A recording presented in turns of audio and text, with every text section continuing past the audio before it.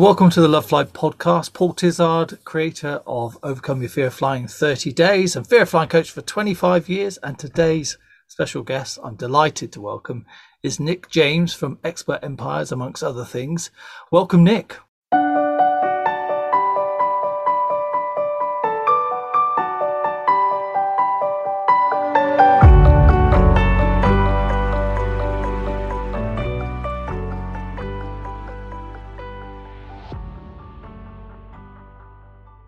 Thanks, Paul. Thanks for having me on. No, it's absolutely a pleasure. And the reason I wanted Nick to come on this, because I'm part of his mastermind group and I've had to face quite a lot of my own fears to pay you for a start, but it's been massive. And the other credit I will give you is if anybody's heard me say part of my background is getting 30,000 people to over 30,000 feet, that came from you. So I nicked that. Do you remember that? You put that in one of the comments. I don't remember it, but it one does of yours. Sound quite good. So I'm going to take credit. It's one of yours. And so I was thinking, with your background, and you've done lots and lots of stuff, I thought there'd be some really interesting things for nervous flyers to think about overcoming limiting beliefs and these restrictions that we place upon ourselves. So perhaps you could just tell us a little bit about your background and stuff that might be relevant to nervous flyers. First and foremost, as you said, I think, the fear or nervousness around flying isn't dissimilar to the fear or nervousness that you might have in any other area of life. And obviously, Paul, I work with a lot of entrepreneurs, business owners, etc. And we all collectively as entrepreneurs, business owners have to deal with certain fears, certain uncertainties, I guess certain things that we're nervous about or have not done before. And I guess it's not that different. No. Interestingly, and I wondered if this was going to come up on this interview, and here it is right at the start. I started getting into understanding the mind and the power of the mind and emotional and mental resilience when I was very young. So I think you might know this, Paul, but for those that haven't been to any of my events or listened to my podcast, I went to my first Tony Robbins event when I was 12 years of age, and that was in Hawaii. And funnily enough, at the time, I was quite a nervous flyer, which is interesting. I didn't know that. Well, I never shared it before because it was never relevant. So no. I remember going over to Hawaii, and it's not a short flight. It was like, I think there was at least 2 or 3 flights to get there from the UK. And I remember meeting somebody on one of the flights who was also going to Hawaii for the Tony Robbins seminar. Lovely guy. His name's Peter. I forget his last name. Him and his wife were from Ireland, and he's a pilot. I mean, right. I say he's a pilot. This was 25 years ago, so he might not be a pilot anymore. But what was really interesting, and this has stayed with me to this day, is he explained to me the physics of airplanes and how they work. And actually that initially made a big difference to me, like understanding how it works. And Paul, I don't know how you do your trainings and stuff, but just the simple understanding of the concept of how flight works made a really big difference to me, because all of a sudden it wasn't like this unknown, scary thing that I didn't understand. It was like, actually, I understand how it works. So that immediately reduced the fear. And of course, learning a lot of the tools, the techniques that I learned as a kid and throughout my teenage years, and how to, I guess, control your mind, your thinking, your feelings, your emotions, your breathing, all of these things together, effectively reduced that to almost zero. And, I'm now happily fly all over the world when I'm allowed. Obviously right now, I'm actually taking my first flight this weekend. Paul, we're going to Mallorca, a few of us golfing for the weekend, but I literally haven't been on a flight. This is probably the longest I've ever not been on a flight for since I was very young. So, I think first and foremost, I think the fears that people have about the unknown, which are relevant in my world of coaching and training and mentoring people around business and entrepreneurship, aren't that different. I think first and foremost, like a lack of knowledge and understanding of the practicalities of, in my case, operate a business is where a lot of the fear comes from. Not understanding how to manage money, not understanding the legalities of hiring staff, not understanding how to make sales, not understanding any of this stuff is where a lot of the fear comes from. It's the unknown. And I think flying's no different. Any fear is probably similar. So yeah, I think first and foremost, getting educated and understanding. For me at a young age, that was learning how airplanes get in the air and stay there, which I just didn't know. Like no one ever teaches you that stuff. No, they don't. Like when I think about physics lessons at school, like that's practical. Why don't they teach practical physics? Like, why do they teach you stuff that's not practical and not really useful or helpful in everyday life? So, yeah, I think that first and foremost, understanding the fundamentals of the thing which you fear is probably the first piece. And then the second, of course, is, really understanding how the mind, how the body, how emotions, how the chemicals in your body work and create a state called fear or create a state called relaxed, uncomfortable. Really understanding all that would be my second piece of advice, I suppose. Yeah, and I think that's really interesting because I've experienced this with you, where I saw you do a talk, and I thought to myself, there's lots of parallels. So you see somebody and you think, do I trust them enough to be a little bit vulnerable? In the scenario that we have, it's like joining your mastermind and parting with some cash and saying, I trust you enough that I'm going to go on a journey with you for a year and learn stuff which I don't actually know if it's going to work out. And so I have to form trust fairly quickly. And I think that the parallel with people who are scared of flying is that they have to look at cabin crew, pilots, etc., and think, do I trust them with my life? Yeah. No. So I didn't know that you'd had a fear of flying. Well, I'm glad you got it sorted anyway, because I would have done you a good rate, actually. Well, yeah, thank you. Well, I think where I was fortunate was that this all happened very early on in my life. So I was like, 12 years of age or something. So at that point in your life, you're still forming your beliefs. You're still forming your opinions about certain things and giving certain things meanings. And I think, I'm not sure if you could attest to this, but I suspect that helping adults, grown-ups, people who are a little bit more mature, let's say, overcome their fear of flying in your case, or, of starting a business or doing things that they've never done before. In my case, my experience is that having people overcome those fears is more challenging the older they become. And the younger you catch it almost, the easier it is to overcome. So I was quite fortunate in that a lot of my fears of flying, of starting a business, of whatever it might be, were essentially removed at a very young age, because I was fortunate enough to be around people that were highly successful entrepreneurs and business owners as a kid. I was fortunate enough to learn how the mind and body and brain and emotions all work together, either for you or against you. I was fortunate to learn all that at a very young age. So, yeah, I think it's a great schooling, isn't it? You've been through, I've been on the Tony Robbins stuff, not as much as you have. And you pick up lots and lots of tips that can be applied. And I would wager that if I was to bring a nervous flyer towards you, you probably have got enough in your toolkit, I hate that expression, but I can't think of something better at short notice, to probably help them. What would you do? So I produce a nervous flyer. How would you help them applying the sort of skills that you've honed over the years? Oh, that's a question out of left field. I've never had that one. So well, give it a try. How would I approach it? Well, first of all, I'd ask them, like, what is it they're fearful of? Like, I'd try and understand the fear more, so that you can, I guess, and you're smiling, going, "This is exactly what I do." Maybe, I don't know. I need to understand. That's good. Because, by the way, what I assume the fear is might not be the fear at all. So you can't make any assumptions. I'd say, what is the fear? Explain it to me.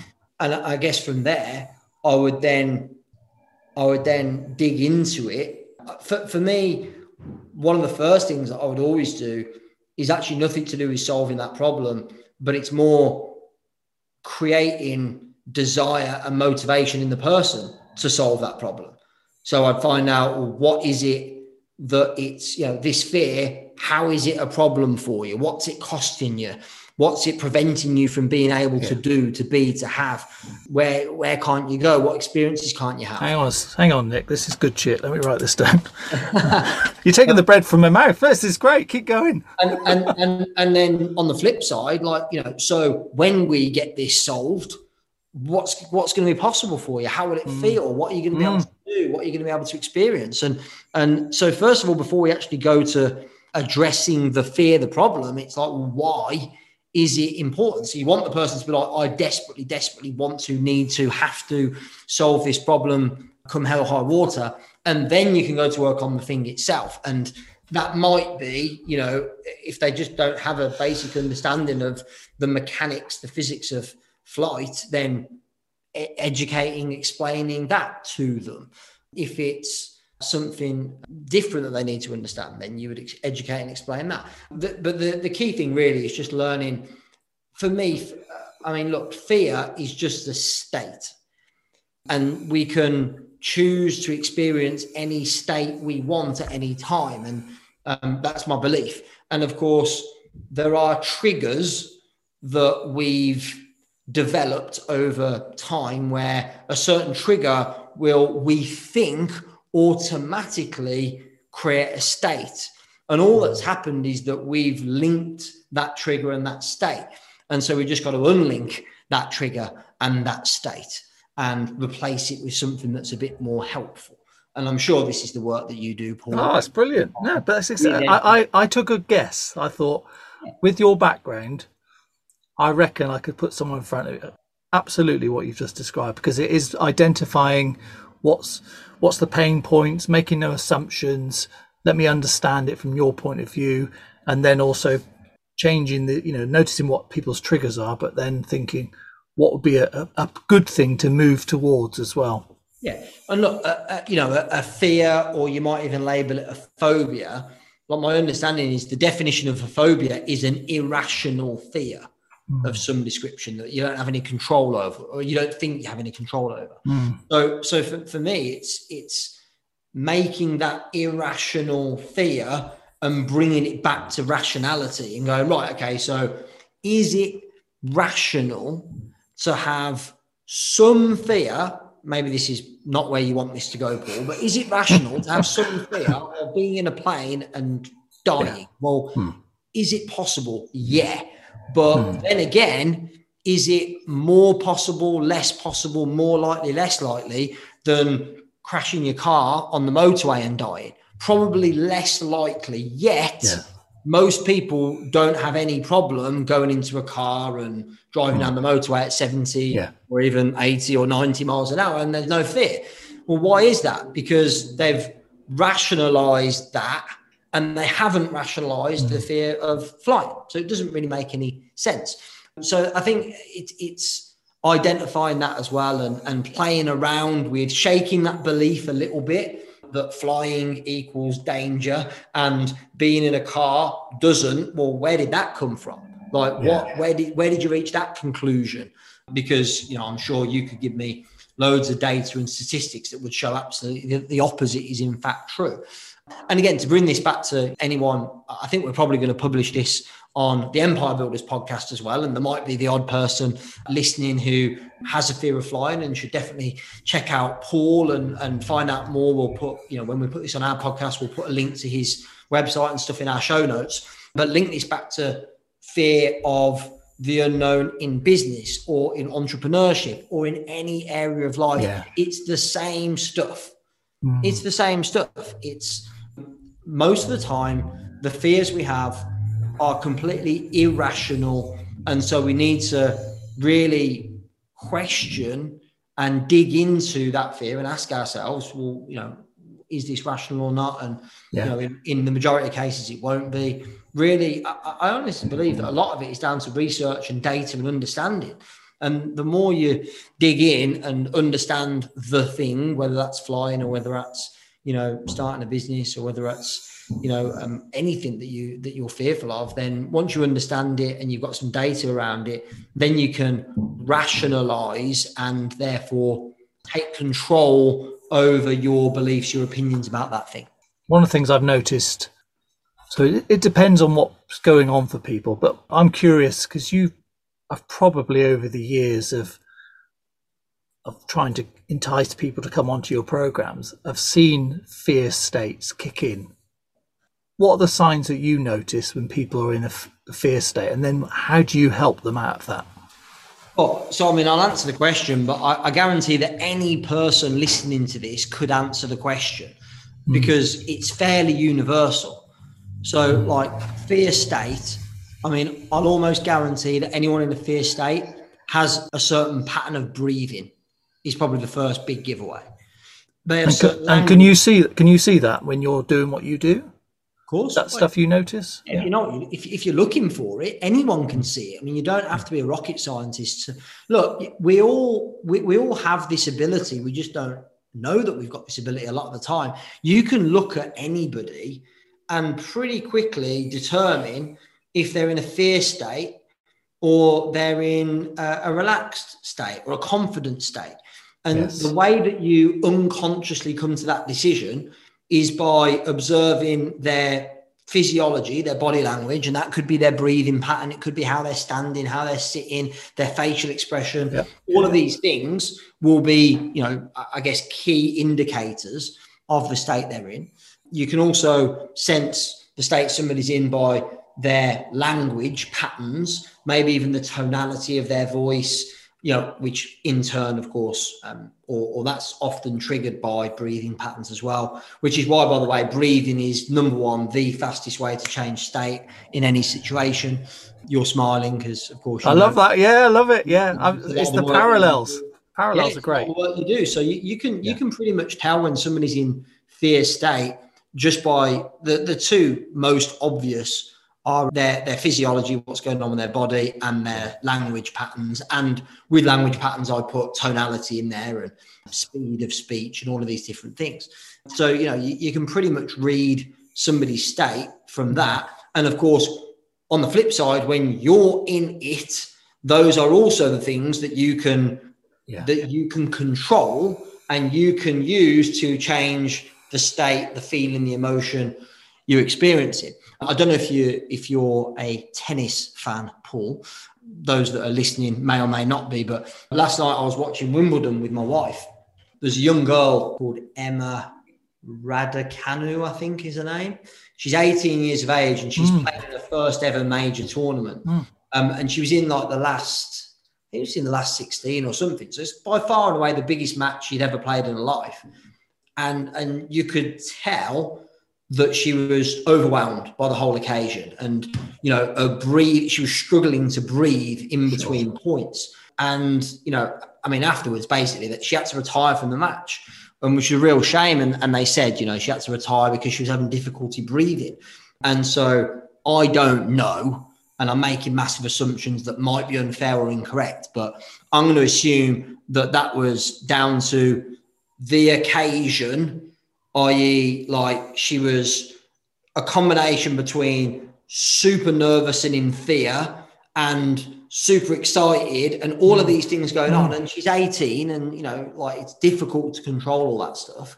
And literally her body just went like into massive shock and couldn't breathe properly, and they had to take her off the court and she couldn't continue and they had to forfeit the match, which was a real shame.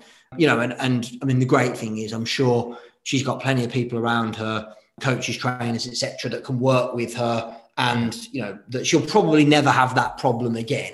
Now she's had it, but it just shows you that in any situation, whether it's flying, whether it's like I obviously, as you know, Paul, do a lot of public speaking, and again, I've done that over many years. And in my younger days, in my early career, like I'd have to deal with all of this fear and stuff before I'd go on to speak, and now not so much. I'm a lot more experienced, albeit do I have that kind of nervous excitement before I go on and do a big gig? Absolutely. I was going to ask you that actually, because I do a lot of public speaking as well, and I still get nervous, but I see it as I'm more worried if I'm not worried. If you get my exactly meaning. that. Is it the same for you? Absolutely. But here's the thing: all you've just shared is a belief that you have, and that is a helpful belief to have, is it not? Like if your belief was, when I feel like this, that means like I'm in trouble and I'm not going to know what to say and the nerves are going to get the better of me. If that's your belief, then that's going to create a different reality to when I'm feeling this way.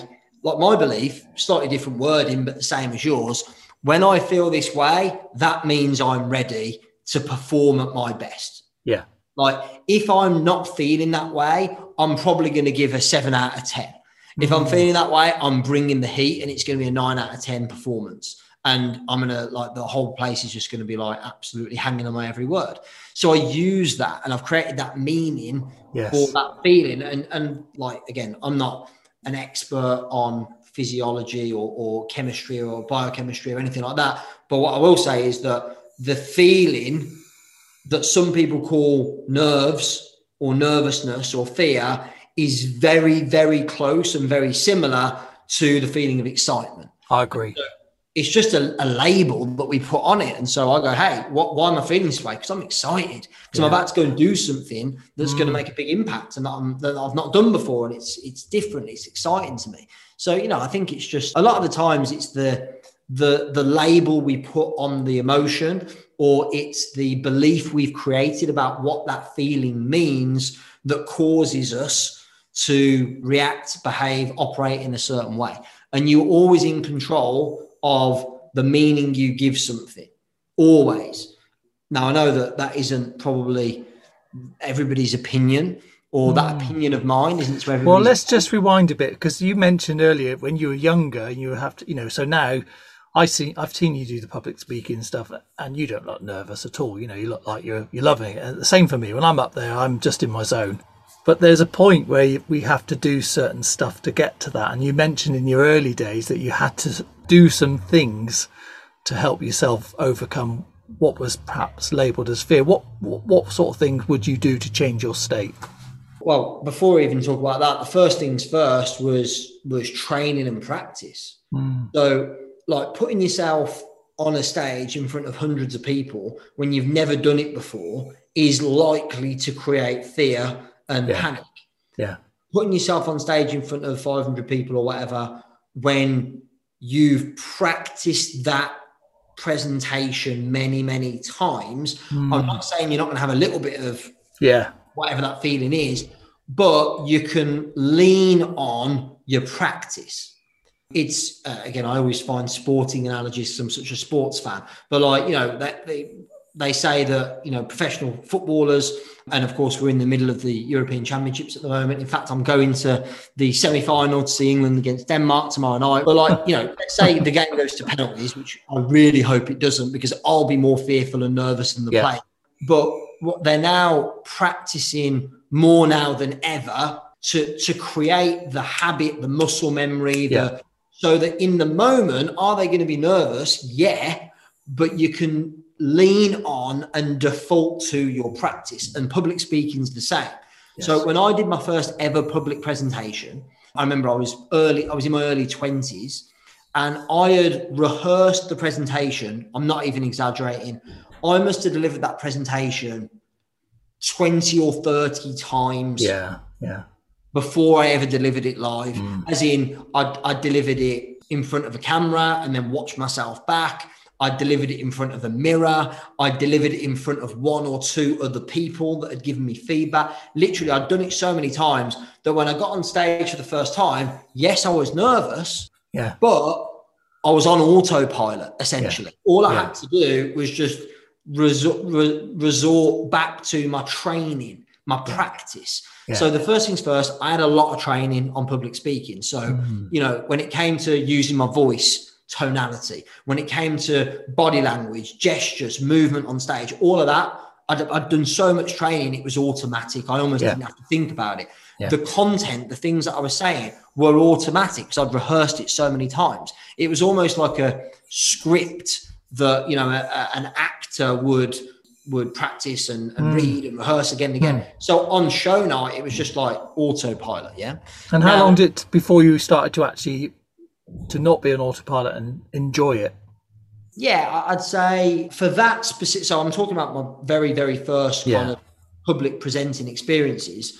I was, I wasn't that long. I'd say it was probably only a couple of months or so. But I was doing a lot of speaking. I was doing a lot of presentations. But to begin with, it was all pretty much scripted, as in like the presentation was almost the same word for word every time. Now, that'll only get you so far, because then what happens when something happens that you have not prepared for? So, so now I don't practice rehearse my presentations word for word. I've got, okay, here's the key things that I want to get across. Bang, let's go. And I can just roll and do it naturally because I've done it so many times. And I've got my little go-to phrases and things that I know work, make an impact, make people laugh, all of these things. But I think to start off with, I don't think it's a bad idea to have it essentially scripted, rehearsed, like nailed, because it just takes one, it takes one thing away that you need to worry about or think about. Whereas, with experience, you can kind of just freestyle a little bit more and enjoy it, because you get to a point when you go, being on stage is second nature. It's completely comfortable. It feels no different than sitting around at home chatting to my family. It feels that natural because I've spent so much time doing it. No, I can relate to that. But it takes time. Like anything, it takes time. So it's up there, isn't it, with the top three? Fear of public speaking. I'm not sure where fear of flying would fit overall, but I know it's 1 in 5 have a fear of flying, which is about 10 or 12 million in the UK. Again, I don't have the data, but my understanding is that the fear of public speaking ranks higher than the fear of death for most people. Now, I mean it's a ridiculous stat, but I think it comes from surveys where they say, what's the thing you're most fearful of? And more people say public speaking than death. Now, in actual fact, if you gave people a multiple choice questionnaire, I'm pretty sure they'd put death above public speaking. But the point is true anyway, that there are a lot of people. It's perceived, because you feel like when people say I died on stage, because it's a perception that I could die on stage, because it feels like it's worse than death actually, which is looking an arse in front of an audience. Well, I actually got heckled in my first ever public presentation, which is pretty much the worst thing that could possibly happen when you're speaking. But actually, it was the greatest gift that I could have had, because I didn't die. But the thing was, after that, like genuinely, I was like, hey, that happened and it wasn't pleasant and it wasn't ideal, but I didn't die. Nobody died. And like, I go, if that's the worst thing that could possibly happen, and it happened the first time I did a speech, and like, I know that that's the worst thing that can happen. So I could kind of just, from that point on, I think it actually helped me and made me a better speaker that I had that experience first time out the gate. And, so those little experiences aren't necessarily a bad thing. What about now then? Do you have what scares you now? Do you have any fears? It's funny, the more experiences I have, the less things I'm fearful of. I did a wolf run at the weekend just gone. I haven't heard of one of those. So it's kind of like it's a 10K race with like a salt course, and you're crawling through mud and climbing up high things, and wading through ponds and lakes and all sorts of stuff. No idea my wife wanted to do it. She thought it'd be a big challenge for her. She'd never done anything like that. And then I agreed to kind of do it as support really for her more than anything. And actually, so you've asked me about fear, and before I was nervous, and I might even call that fear. But I'll tell you why, because I didn't know what I was in for. Hadn't done it before. I was like uncertain. The unknown was what concerned or made me scared. If I'd actually taken the time to get information about, well, how far is the swim and how deep is it, and practice beforehand. I hadn't done any of these things, by the way. I was literally, all I knew was there was a swim, and you're doing it in your gear, like your trainers and your running gear and stuff, which, by the way, like, I've never done that. So I go, can I even swim in clothes? I have no clue. Let's see, shall we? So there was a lot of unknowns. And I didn't know how far it was, and I didn't know how deep it was. And it was all, so that was the bit that scared me or concerned me, because I didn't know about it. And then, of course, when I actually got to it, it was probably 25 meters, 50 meters, and it was a doddle. But that was the bit that concerned me beforehand. No, there was too much of an unknown. And, you know, like if I was to do it again next weekend, if I had a fear meter, 0 to 10, I was probably beforehand, I was probably like a 7, which is, you know, relatively high for me. It is. But if I was doing it again this weekend, I'd be a 0 because I've done it before. So I think a lot of time it's references, experiences. So you ask, what am I fearful of now? I don't know, really. Like there isn't anything that really stands out that I'm fearful of. That said, you know, there's probably a load of random stuff that I've never done before, that if you said, we're doing this, would I be scared? Yeah. So like I've never done anything extreme. Like I've never done a skydive. That would be for me, that would be fear of like an 8 or a 9 probably. Because I've never done it before, but I'm sure if I did it, then the fear would drop down to like a 2 or a 3. So that is an extreme. So you're a guy that was able to deal with a lot of things that a lot of people couldn't do. Like, for example, speaking in front of hundreds of people, running mastermind groups, getting people to invest in what you do and stuff. So your fear threshold is probably a lot higher. So now we're talking about this. Oh, hello, there's something here. Go on. It's the interesting thing, though. I think all fears are context dependent. So some of the stuff that I take in my stride, like my fear around public speaking is like a 0.1 out of 10. My fear around running a business and having like people that are financially reliant upon me is like a very low amount of fear. Because I'm very I'm over the last 13 years plus that I've been running businesses, I've built up a lot of references, and I now have strategies and things that I know how to do well.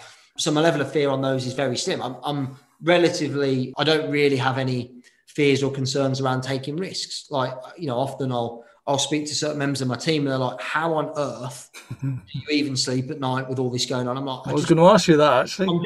I'm just very, again, it's experience. I'm just laid back because these are things that I know and that I'm familiar with, and that I've got, you know, if there's a big problem that shows its face, I've probably dealt with it before or something similar. So it's not fearful. Then again, so some people, all the things that I just described, they're like a 10 out of 10 fear. Yeah.